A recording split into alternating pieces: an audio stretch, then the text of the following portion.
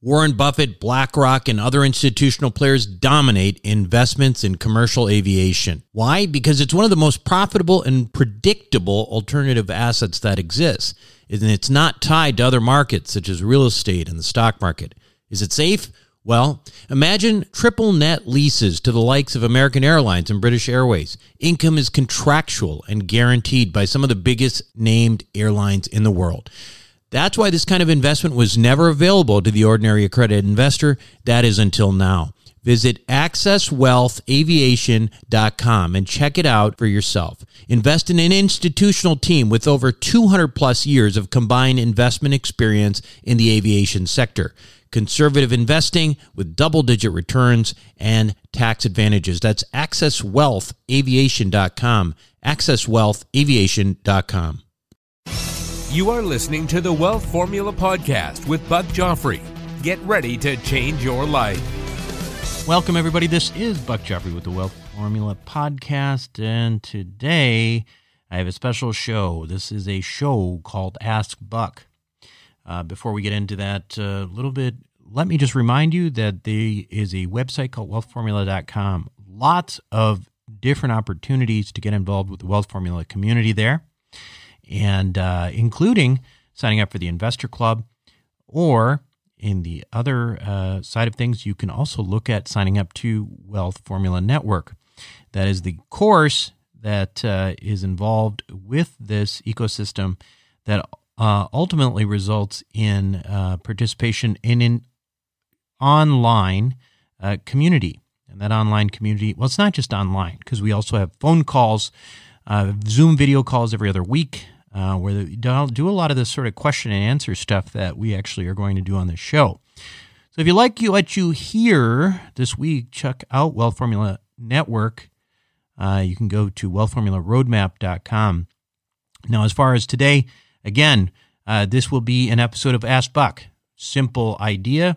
There's been a bunch of questions, some of them recorded, some of them written. I will read them or play them, and then I will do my best to try to respond, understanding that I'm never giving you financial advice, because only some of people who are called registered investment advisors are smart enough to give you financial advice.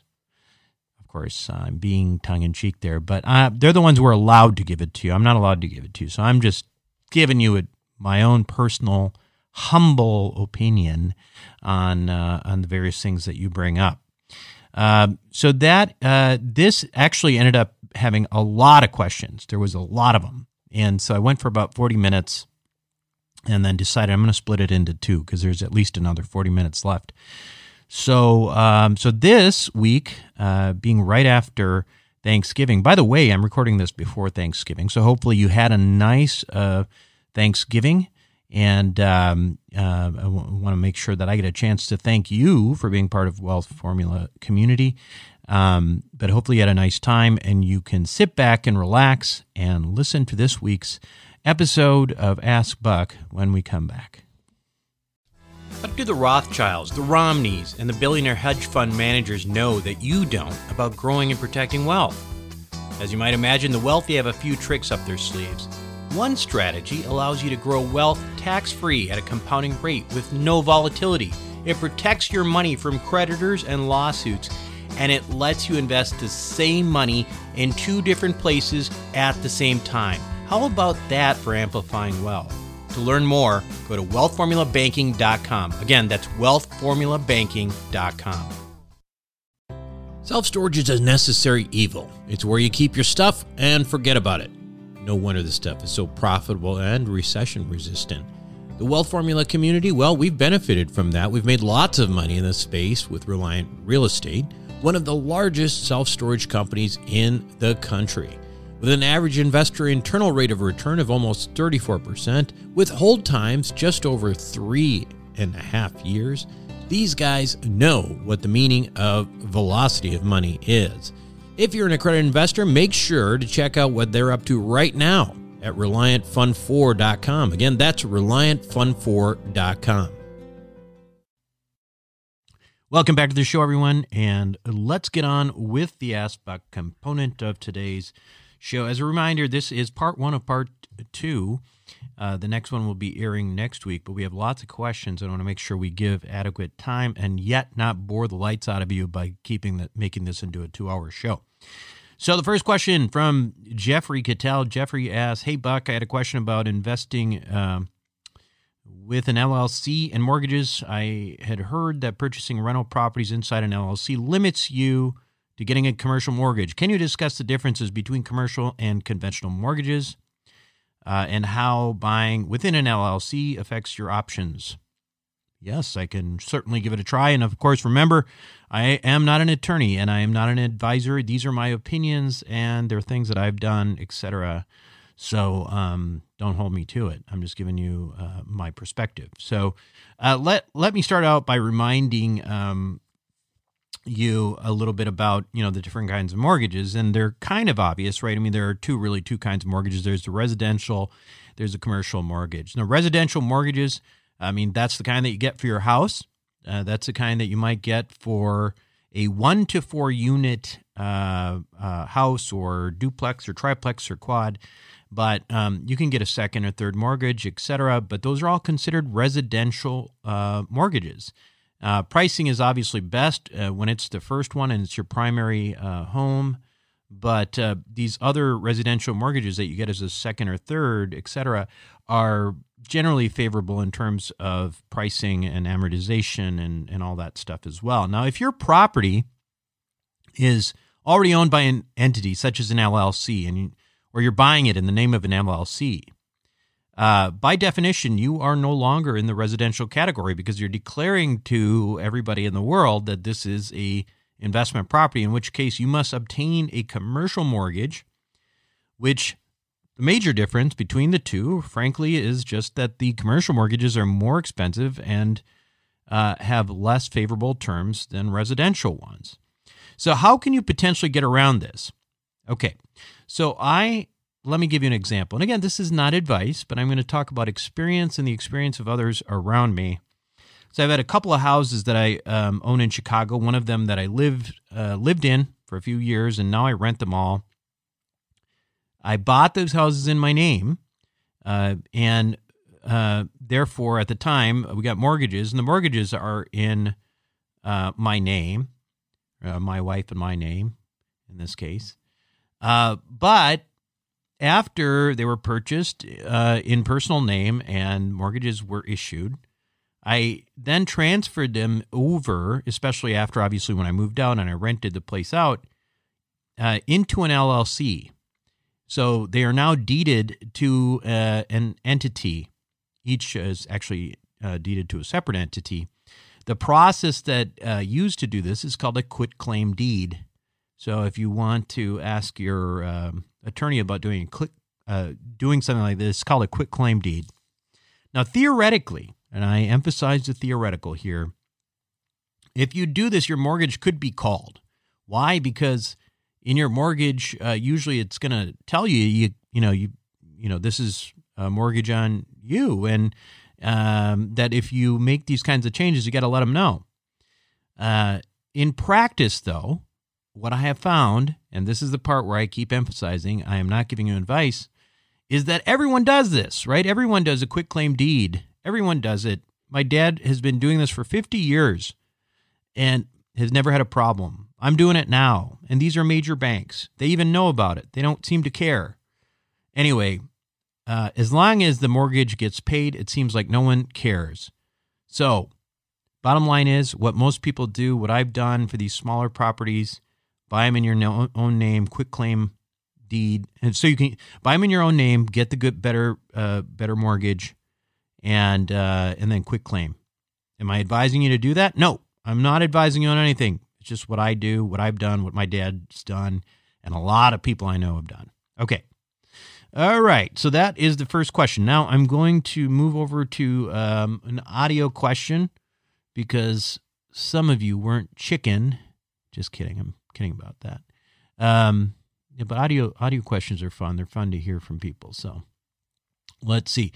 So I got a question here from Garth. Okay, Garth, here we go. Hello, Dr. Joffrey. This is Garth in Portland, Oregon. I understand the definition of accredited investor, which I am not one, but I've also heard a term sophisticated investor. And I'm wondering if that is different than accredited investor. And if so, what do I need to do to get that title?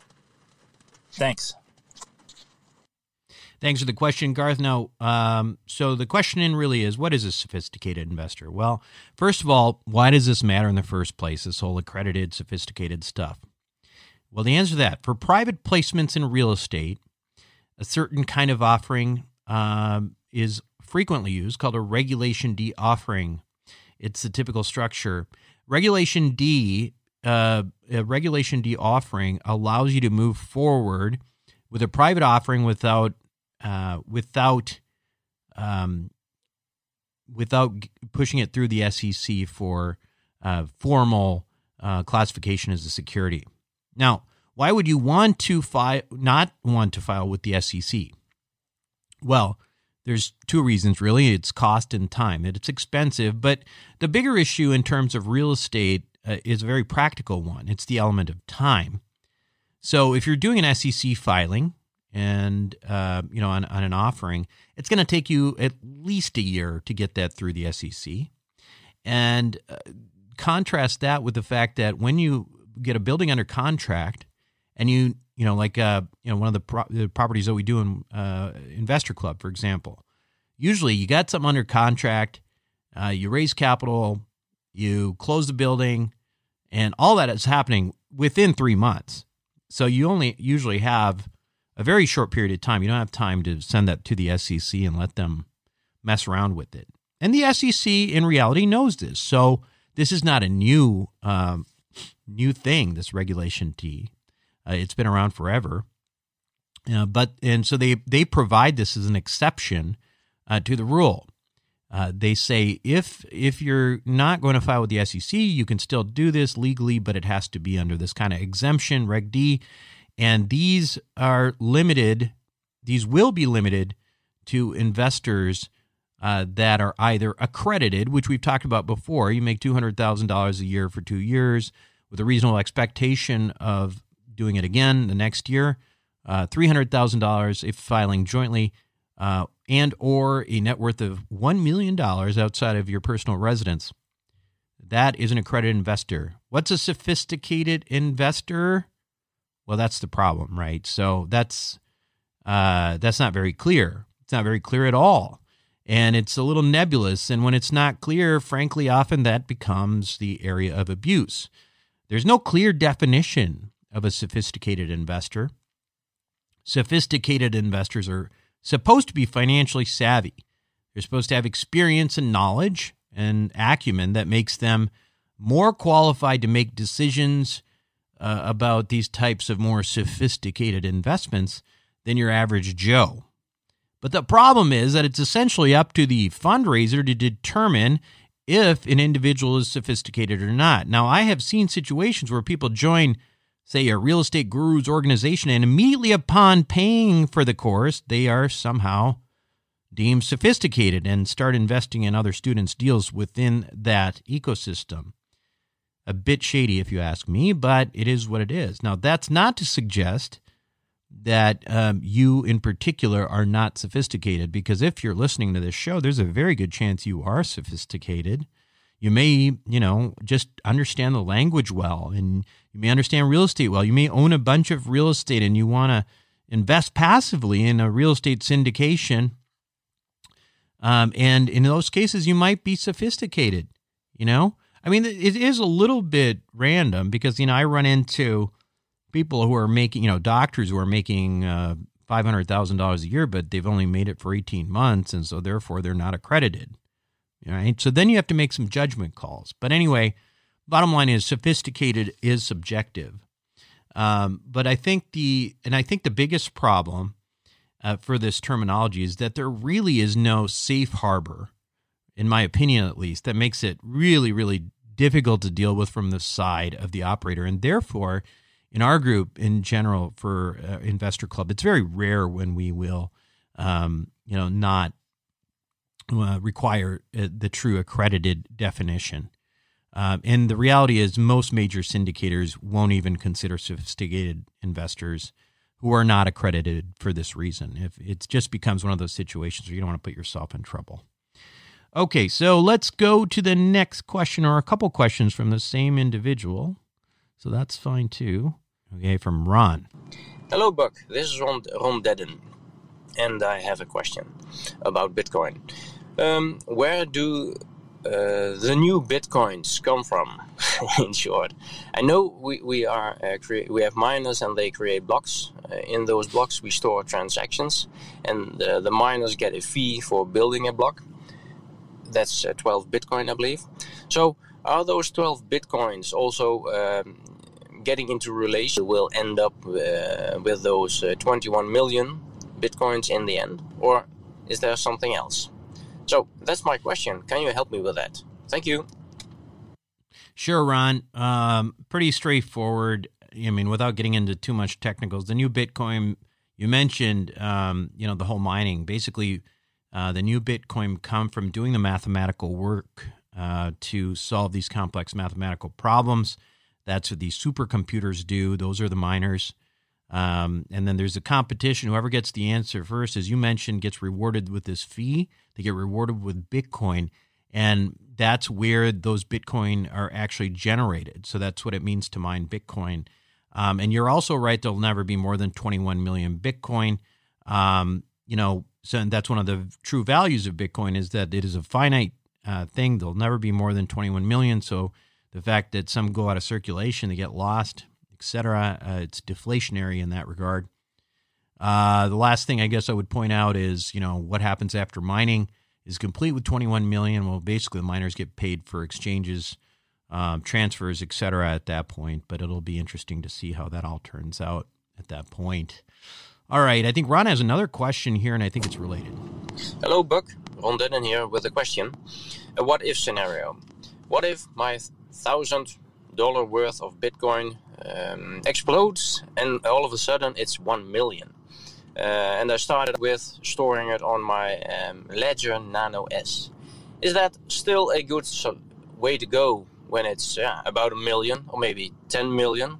Or do I need to have some other methods in place to spread risks or to be safe? Please let me know. Thank you. Bye-bye. All right. Well, good question. What Ron is talking about is the Ledger Nano S, which is a hardware wallet. It basically is something that's stored offline. Now, listen, that's what makes it so resistant to any kind of hacking, right? So you're not online. If you're not online, no one can get to you. A hacker in Russia can't get to you. But so if you suddenly end up with $1 million of Bitcoin or more, the reality is that in terms of the ledger, it's just as bulletproof as before. I think the issue becomes when people have, when they get like several $1 million of Bitcoin, or Bitcoin multimillionaires or billionaires or whatever, then it may become a little nerve-wracking just to have this little ledger around here, right? You may want to have a little bit more protection than that, in which case you might consider some kind of a custodian service like Gemini, etc. But that's not necessary, because one of the things about Bitcoin, one of the appeals is that it's the ability to self-custodian this stuff, right? You don't need a bank for this. And so I guarantee you that people are walking around with millions of dollars on their ledgers. Now, I will point out that, Ledger Nano S is just one hardware wallet, and you can get a lot more sophisticated and complicated type things. You can even get a multi-signature wallet, hardware wallet that would require, multiple people's keys in order to get to the cryptocurrency, which, if you end up with a ton of money in cryptocurrency, that's probably something that you might want to do. Okay. Next question is from John Gillette. Hi, Buck. Love your podcast. Been extremely helpful in increasing my financial intelligence. There's been talk about impending financial crisis from well-known economists Dent, Rickards, and Schiff.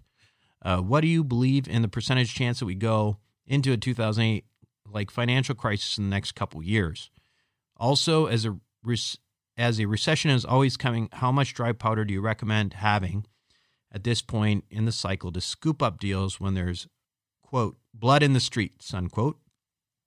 Good question, John. The problem, in my view, with those guys that you talked about, Harry Dent, Jim Rickards, Peter Schiff, all super smart guys, right? And Harry Dent was on the show recently, is that they've all been predicting the same darn thing for at least 4 or 5 years now, right? I mean, and it hasn't happened. And when there is some sort of pullback, because as you said, there's always going to be a recession at some point. Why does it have to be blood in the street? You know, the bottom line is that, you know, Harry Dent in our last show even said, you know, I said, it's hard to predict when, right? He said, yeah, it's hard to predict when. I absolutely admit that. So what do you do then? Because let me give you an example of the counter risk to this whole, you know, this whole world of fear mongering. And I'm not saying those guys are just doing that on purpose for that reason. I mean, I do think that, you know, if your whole thing is like the world is coming to an end and you need to buy gold and your major business is selling gold, then, you know, it's a little bit hard to swallow sometimes. But let me give you an example of what could happen. So 6 years ago, because, you know, I said before that Peter and, you know, all these guys have been talking about for 5 years at least about how, you know, everything's going to hell. 6 years ago, there was a company that we work with now called Western Wealth Capital, an investor club. And they have an investor who has put in $25,000 in every deal for the last 6 years. And they have a really unique model. People within our group know a lot about it. A total of $750,000 was invested out of pocket during that period of time, but the principal is now worth $4 million. Now, those are pretty exceptional numbers, right? That comes out to, you know, an annualized return of about 100%. And I'm not saying that that is, you know, what's going to happen in the future, but what I would ask you to consider is, what if we'd been listening to that advice for 5 years now? If this person had done that, would they have done well? Okay, let's well, obviously not, because, you know, if you stopped investing because of fear, then you didn't make any money. Is it a guarantee that they would have lost money? Absolutely not. I mean, listen, these deals are really solid. They go in there and they start to de-risk these things right away by driving up net operating income. And maybe, you know, maybe it wouldn't have made as much money, but would it have lost a bunch of money? Well, personally, I don't think so.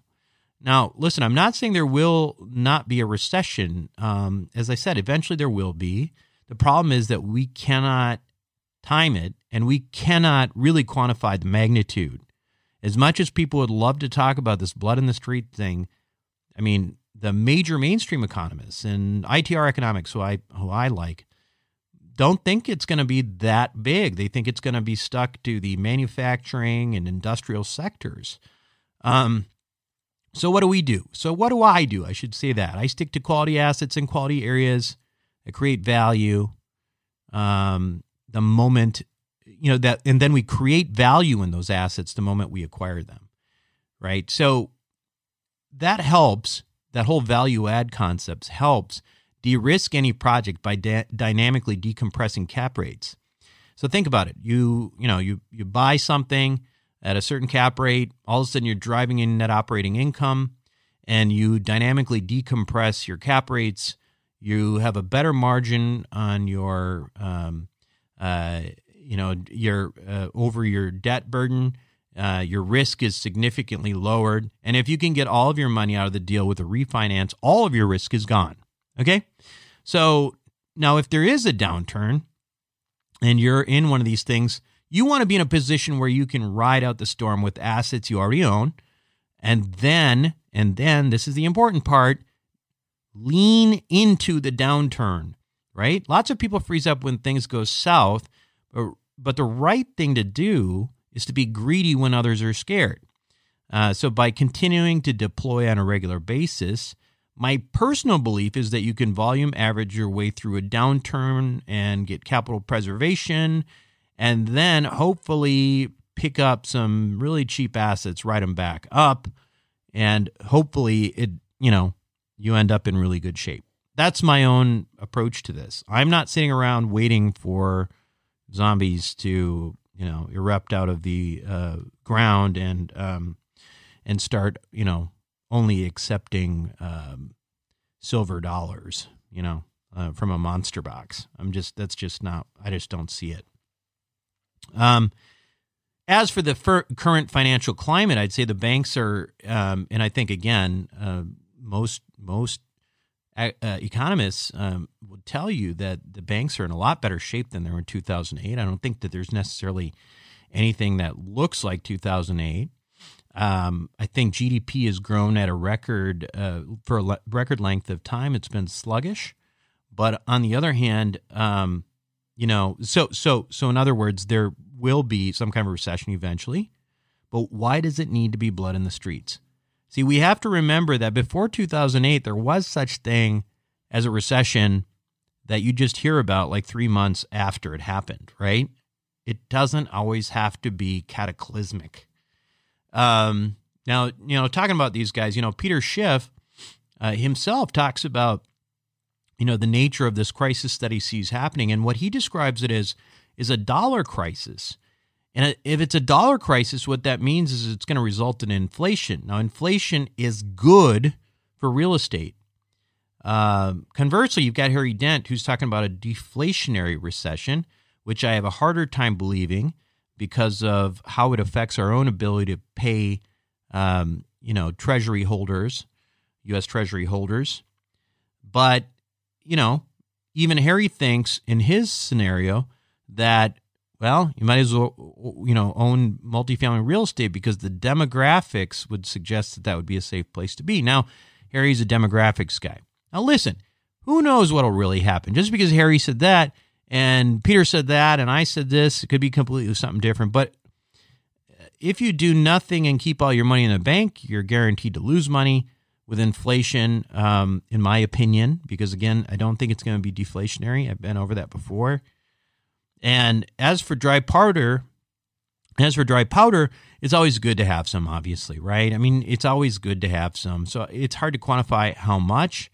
The way I have done it is I use, as you may know, I'm sure you know by now, I am an advocate for wealth formula banking because I like the option of, being able to borrow, etc. Now, for this purpose, I use wealth formula banking because it's sort of a source of liquidity for me that I can access very quickly, that it's out of the banking system. But how much dry powder I keep generally relies on my contribution to the wealth formula banking policy every year. So it's one of the things that sort of keeps me honest, right? I have to put a certain amount every year in there, all the way up to the paid up perditions. And so that's basically circulating as my, almost like a bond portfolio of liquidity in case I need it. So that's how I do it. But that being said, I'm also in a situation where I am very incentivized to invest rather than to keep my money around or invest in anything that's not real estate. So I probably could do a better job with keeping a little bit more dry powder around. Anyway, right now, so wealth formula banking, that's where my dry powder is. Like I said, that's where it keeps me disciplined.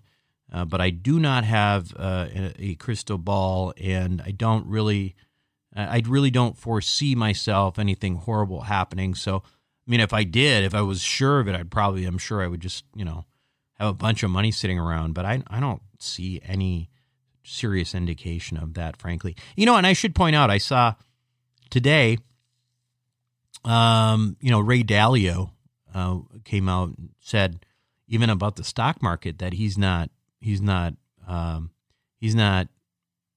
bullish still, right, on the stock market, right? I'm not saying I'm bullish on the stock market, but the point is there's still some big names not really like hiding out and shorting markets at this point.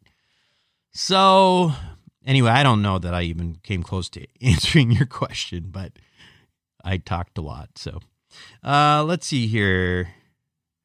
Next question. Jason got an audio question. Buck, this is Jason Beck from Little Rock, Arkansas. Wanted to see if you had come across any good ways to utilize raw land investments for a tax advantage purpose. I've got some land that is timber and some more land that is pasture that we keep some horses on. Wanted to see if you had seen anybody utilize either various schedules on their tax returns or creation of entities to try to gain some tax advantage from those type of investments. The big one that comes to mind, Jason, is conservation easements. Now, as soon as I say that, a lot of people think, oh, that's that one thing that's kind of like that the IRS hates, and they write articles about to try to scare people off them. And that's actually that's not totally the case. The thing that IRS really hates are the syndicated conservation easements. Even those, they're totally lawful. But what I'm talking about is conservation easements on your own land, which really are not controversial for the most part at all. So basically, here's how that works, okay? Effectively, what you do in a conservation easement is you commit your land. You still keep it, you don't give it, but you're giving up certain rights. You remember, if you do any kind of real estate, there's land rights, there's ground rights, all that kind of bunch. Anyway, in this case, you're giving up the right to develop the land. And or in some cases, if it's a mining situation, giving up the right to drill on the land. And if you do that, what's interesting is that, and what's powerful is that you can, if you've done appropriately, get a valuation on your land's maximum value if it were to be used for that other purpose. Well, let's give you an example so it's not so nebulous. In other words, say the alternative of keeping your horse pasture land was to build a multi-million-dollar resort. And you had all the plans, you had architectural drawings, etc. In that case, you could theoretically get a valuation of how much that resort would be valued at and take the deduction for the amount of the valuation that you got instead of the value that your land currently has. So, as you can imagine, that could be an enormous potential tax benefit, and so I would probably look into that for sure. There's some very famous people who use that. Ted Turner, CNN. That's why he's got so many buffalo. People say Donald Trump. That's one of the reasons why he has so many golf courses. But of course, we don't see his tax returns, so we don't know that for sure. Anyway, I know the guy you should speak with, and I've already sent you a connection via email. Okay, next question. When evaluating a private placement opportunity, I should say for some reason I don't have a name on this one, so I apologize. But when evaluating a private placement opportunity, how important is it to you that the general partner has their own personal money invested in the deal? Well, the answer is it depends. Okay, let's take Ken McElroy, for example. Let's take Western Wealth Capital and those guys, for example. Ken's probably a better example because Western Wealth Capital, I know, has got a couple $1 million in every deal. But let's take Ken. In the past, where he was, I've invested in as a limited partner in MC Companies deals where, neither Ken nor Ross was putting any money in. And does that bother me? Not really. Why? Well, listen, I know Ken's model, and he doesn't really get rewarded unless the asset performs. I also know Ken personally and know that he works hard, has a lot of integrity, and takes pride in his work. He's got a tremendous track record. And I also know that it takes a lot of work to do what he does. So not getting rewarded financially until the property starts to really perform the way he performs it out, is a type of sweat equity.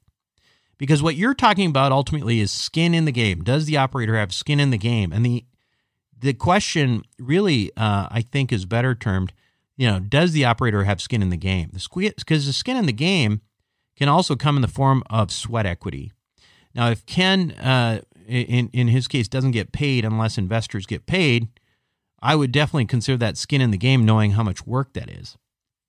Now, the problem these days, in my opinion, is that There is, there's everybody and their mother is a syndicator. And, you know what I'm talking about, right? So you've got all these people. I'm a full-time software engineer, work 50 hours a week, and and I just went to a guru course, and I'm taking down a $25 million asset. Would you like to join me? Those people are everywhere now, and in those kinds of deals, personally, I would never invest anyway. However, if you do, you should demand heavy skin in the game through cash. Why? Because you don't know what they're going to do. They don't have a huge track record. They got full-time jobs. This isn't just about plugging in a property manager and taking your cut. That's BS. But honestly, I would just stay away from those deals altogether personally. You don't want to be part of someone's learning curve. All right, let's see. Next question I have is via email here. I'm going to read it. Okay, so the next question is from Kenny. And Kenny French is asking, he says, "Hi, Buck. I'm a podcast listener and Western Wealth Capital investor as well. I'm currently working with Rod Zabriskie to set up Wealth Formula Banking life insurance policy. So far, everything has been going pretty smoothly with one exception. One of the features that I really like about the life insurance policy is it offers a way to have money grow that is protected from creditors, and it really gives me a peace of mind to know that I will have a good chunk of money set aside for my family that can't, or at least is very difficult for creditors or anyone else to touch. In looking how to hold that policy in a trust, LLC, personally, etc., I found out that California, where I live, that's where I live too, has terrible protections for life insurance policies. They only exempt a very small amount, less than $20,000, presumably of cash value is what we're talking about there. But from the little bit of research I did, it looks like a Nevada trust may be the way to go. Either way, I think this would make for a good podcast topic to do a bit dive into. So that's why I'm reading that, and I got Kenny's okay to do this. So I thought it was a good question. So what I did is I actually ran this by Doug Lodmell of Lodmell & Lodmell. Doug is, of course, my asset protection attorney, very smart guy, all-around good guy. I also want to put a plug in for him. If you go to wealthformula.com and you go to, there's basically somewhere you can click there, and Doug this really good webinar on asset protection from sort of the very basic to the more complex. And he's just really, really good. So I would highly recommend you consider using him if any of this stuff is relevant to you. So here's the deal, and here's effectively the answer I've got from Doug. Life insurance in many states is already a protected asset. So part of the issue is you got to check in your own state, like Kenny did. As in some states, like Kenny, he's talking about California, life insurance turns into pretty much just like an asset, like any other asset, and it has to be put into an asset protected vehicle. But because it is life insurance, there is an additional consideration of what happens when the policy pays out and how that affects the estate. And for that reason, there's also an additional choice, which is an ILIT, which ILIT stands for Irrevocable Life Insurance Trust. So the issue is that life insurance obviously has a death benefit, which could impact the size of your estate. And this must be a primary driver for where you hold it. If the death benefit will create or increase an estate tax, then the policy should be held by either an ILIT or another type of gift type trust, like a dynasty trust. If the death benefit will not affect the estate tax because the total estate is below the exemption, then I would suggest using an asset protection trust, asset protection structure to hold the insurance if you are not in a state with good protections. He says it also matters if the insured is using the life insurance as a savings vehicle and will need it for their retirement, as often we do with these kinds of things. If so, then it is better in an asset protection plan. So I know that was a lot. So first of all, if you're one of these, if you have one of these plans, I think Kay brings up a very good point. You should look into this if you're looking for the asset protection component of this too. A few thoughts here, okay? First of all, the first thing to do is check your state and see what kind of protections you have. Next, the ILIT is certainly an option, right? It's just it's not very expensive. It's like a couple $1,000s, and you can use that. The problem with that, it's difficult to borrow out of. The next thing to consider is, okay, how big is that? How big is that life insurance policy, right? If it's $3-4 million, may not be a big deal, especially if the rest of your estate is sitting, outside of your estate, or you've got a plan to have it outside of your estate. Then you can still figure out, how to keep, your estate stuff below, whatever. I think it's probably going to sunset down to $5.5 million or something like that for estate taxes. So in that regard, it seems to me that the smart thing to do would be to use like an asset protection trust, which is certainly an option that Doug can help you with. And frankly, the nice thing about that is that you got the protection from the creditors, and it's still available for retirement. Now, if you've got a great big death benefit on there, the next step really, and actually the step that I've got, is a dynasty trust. That was the Nevada Dynasty Trust, and I've got one of those. In that situation, though, you are getting a trustee involved, so you're not directly controlling it. Now, I can tell you from personal experience that it's actually relatively not that difficult, to work with the trustee, but it does make it a little bit more difficult, to get the cash available for the insured to use. So that's the one thing to consider. Now, Doug makes the point that you can also, in some situations, take a asset protection trust that automatically converts to a dynasty trust at death. So then it's really the most flexible tool for most people. So that might be the way to go. I think based on what I'm hearing, and that's actually different from what I did, but it was before I met Doug, but I might have done an asset protection trust that converted into a dynasty trust later. That might have been what I would have done. Anyway, complicated question, complicated answer, and that's kind of where I'll leave it because I've got a little headache from that last one at this point. So that's it for this week, and that is just like half the questions we've got. We've been going on for a while. So that's it for me this week on Wealth Formula Podcast for Ask Buck Part 1. We'll be back next week with Part 2. Thank you for listening to the Wealth Formula Podcast. Visit us on the web at wealthformula.com. The information contained in this podcast are opinions, not fact. As always, consult your own financial team before making any investment. See you next time.